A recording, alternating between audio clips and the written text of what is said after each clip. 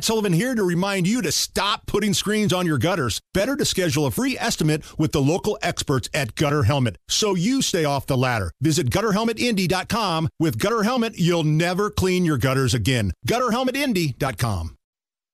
Guess who's back? Back again. You're listening to the Hammer and Nigel Show. Hey, Hammer, I'll let you do the honors. A surprise special guest in studio here. As one Marshall Mathers, a.k.a. Eminem, once said, and I quote, "Guess who's back? The gun guy." Hey, look at that. Guy Relford is here for a special Thursday appearance. How are you, my friend? Man, it's great. It's great to be here with you guys. So the reason we wanted to get you back in studio, because normally you come in here on Monday for Monday Gun Day, was we had a lot of questions about this IMPD officer shooting. Now, the story, as we've seen it, and the body cam footage has been released, there was a traffic stop, and the officer gets, ready to go up and talk to the guy that he pulled over. He was driving erratically. The guy gets out of his car, and he's kind of a little out there. Yeah. Starts kind of going to the officer. Starts mouthing. The officer says, "Stop. Please give me your driver's license." Trying to be cool, talk it out a little bit. Well, the guy goes back to his car, grabs a gun from either a glove box or some compartment in his car, and starts to make a run for it. Yep. The IMPD officer chases him, shoots him in the back as he's fleeing, but the guy still had the gun in his hand. Yes. So there's a lot of people saying different things here. I want to get your thoughts. Well, it's really an interesting case in the sense that the Supreme Court has weighed in on this exact issue. The Supreme Court of the United States. In 1985, in a case called Tennessee versus Garner, they addressed a Tennessee law called the fleeing felon rule that said, hey, if somebody's running away, in that case, a statute said, and that person's suspected of a felony, or the officer reasonably believes he's committed a felony, which may or may not apply here, but you can use deadly force. And the Supreme Court came out and said, no, that's unconstitutional under the Fourth Amendment, because that's a taking of an individual when it's not appropriate. And it's only appropriate for an officer to use deadly force to prevent someone from escaping if that person poses an immediate threat to the officer or another person. And the Supreme Court ruled that way in 1985. Since then, Indiana has codified that exact rule. And there's a statute that talks about when officers can use force, including deadly force.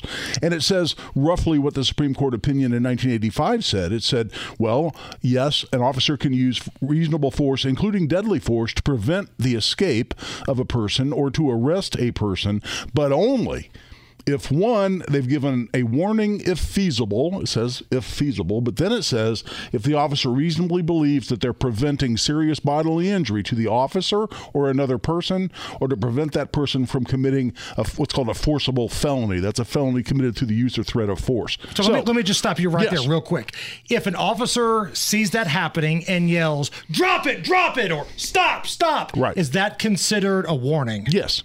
Okay. It even says if feasible, and you're in the middle of a foot pursuit. In fact, you hear the officer in the video say foot pursuit, and then he's yelling, and it's only really a few seconds because he doesn't chase him very, very far. He chases him, from my view of the video, about 1 yard length before he fires shots. But it's all going to come down to, yes, the guy was fleeing, but he was fleeing with a gun in his hand.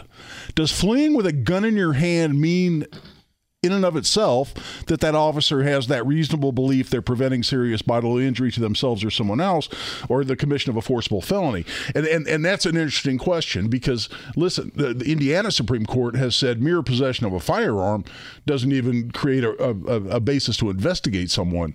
Is someone fleeing a police officer with a gun in his hand, does that actually rise to the level of creating that reasonable belief the person's about to hurt someone seriously, and that's the requirement. And that's an open question for me, because the guy's running away. However, one of the first things I thought of when I saw that video, you guys, is, remember the state police investigation of the DeJure Mercer shooting of the bad guy? I don't like to mention the bad guy's names, but what happened in that case is the guy parked a car, bailed out of the car with a gun in his hand, ran around the corner of a building, and then turned around and fired shots back at police, including DeJure Mercer. And I could easily see this officer officer saying, hey, look, that experience of IMPD was fresh in my mind. That guy's running toward the corner of a building, which he's doing, as you can see in the video, toward the corner of a house. I was sure he was going to get around the corner of that house and turn around and start firing shots at me. Or what if he killed somebody else? And what if he killed somebody else? That's right. A kid or something. So, they would be mad at the officer for not taking the shot. Yeah, so the gun in his hand is huge. And the fact that he chose to reach in and grab the gun before he ran. Why? If you're just trying to get away. And by the way, it came out from the family's lawyer. This guy apparently was in a motorcycle accident and hurt himself badly a couple of years ago and really couldn't run. He's sort of hobbling away. This guy's not, Carl Lewis running away from the officer. But I could easily see an officer saying, hold on. He chose to reach in the car and grab a gun, and only then did he run away. He's not just trying to get away. He's trying to get away with a gun in his hand. Why? Because he planned to shoot me all along. You know what? That's a pretty compelling argument. When that video, he grabbed the gun and then started running. That's right. I said to Hammer yesterday, I'm surprised the cop didn't try to stop him forcibly then when he actually grabbed the gun and was still in the car. Well, that's right. This guy's going for the gun. That's right. You see it, and he gets up out of the car, and the cop's right there. If I would have been in that position, I would have laid him out right there. Yeah, well, he grabs what looks to me like a cell phone and a gun. Yes. And I could easily see the officer not maybe readily being able to identify what it was that he grabbed, maybe hesitating for that reason. But you're right, Nige. I mean, he reaches back into the car to grab a gun and then clearly runs away with the gun in his hand. That's a huge, huge fact that's going to factor in. So somebody sent us a message yesterday, and I thought it was an interesting question, and maybe you can clear this up. I think you've talked about this before, but let's say you're a law-abiding citizen, not somebody that's, going to run from the cops or do something like that. Yeah. You're a law-abiding citizen. You've got your weapon with you, whether it's in a holster, in a glove box or something, and the police pull you over. At what point do you lose your rights to that weapon? Well, you don't, and there's a couple of Indiana cases right on point. And from 2010, Washington versus State, the mere possession of a firearm by a driver in a vehicle doesn't even create a reasonable suspicion of criminal activity such that it justifies the search of the car or the person or the seizure of the firearm.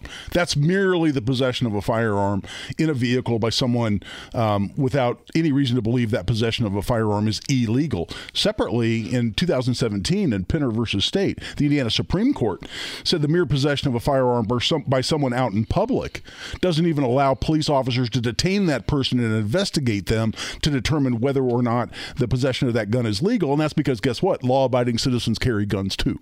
And so really, the mere possession of a gun alone doesn't get police very far in terms of the ability to stop you, search you, detain you, or seize that firearm. Now, if there's something else, if you're acting all squirrely such that officer suddenly has reason to believe you're a danger to the officer or has reason, it's called a reasonable articulable suspicion, RAS is a legal term we use all the time, and that reasonable suspicion of either criminal activity or danger to the officer, now suddenly they have more ability to search or detain you. So it's danger to the officer or criminal activity, that reasonable articulable suspicion. That's what allows the officer to take additional steps. So let's just play what if, because this is, what's fun about having you in studio. Sure. We can go through these situations.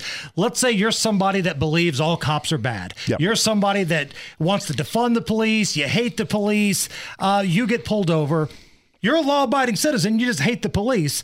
You've got your hand on your weapon, and the officer says, "Drop it." See? What happens then? Well, hand on the weapon, first of all, is really, really stupid during a traffic stop, right? Yeah. Right. Because having a gun in the car or having a gun in the holster, I've been stopped 5 times, and I can count off the top of my head, with a gun in the car or including in a holster on my hip. I get stopped by police. That alone doesn't give you much. You got your hand on a gun in the car as an officer walks up. Now that changes everything. And would I, as an officer, believe now suddenly would I have that reasonable suspicion that that person's a danger to me because they chose to have their hand on a gun during a traffic stop? I don't know. I tend to lean toward the police on that one.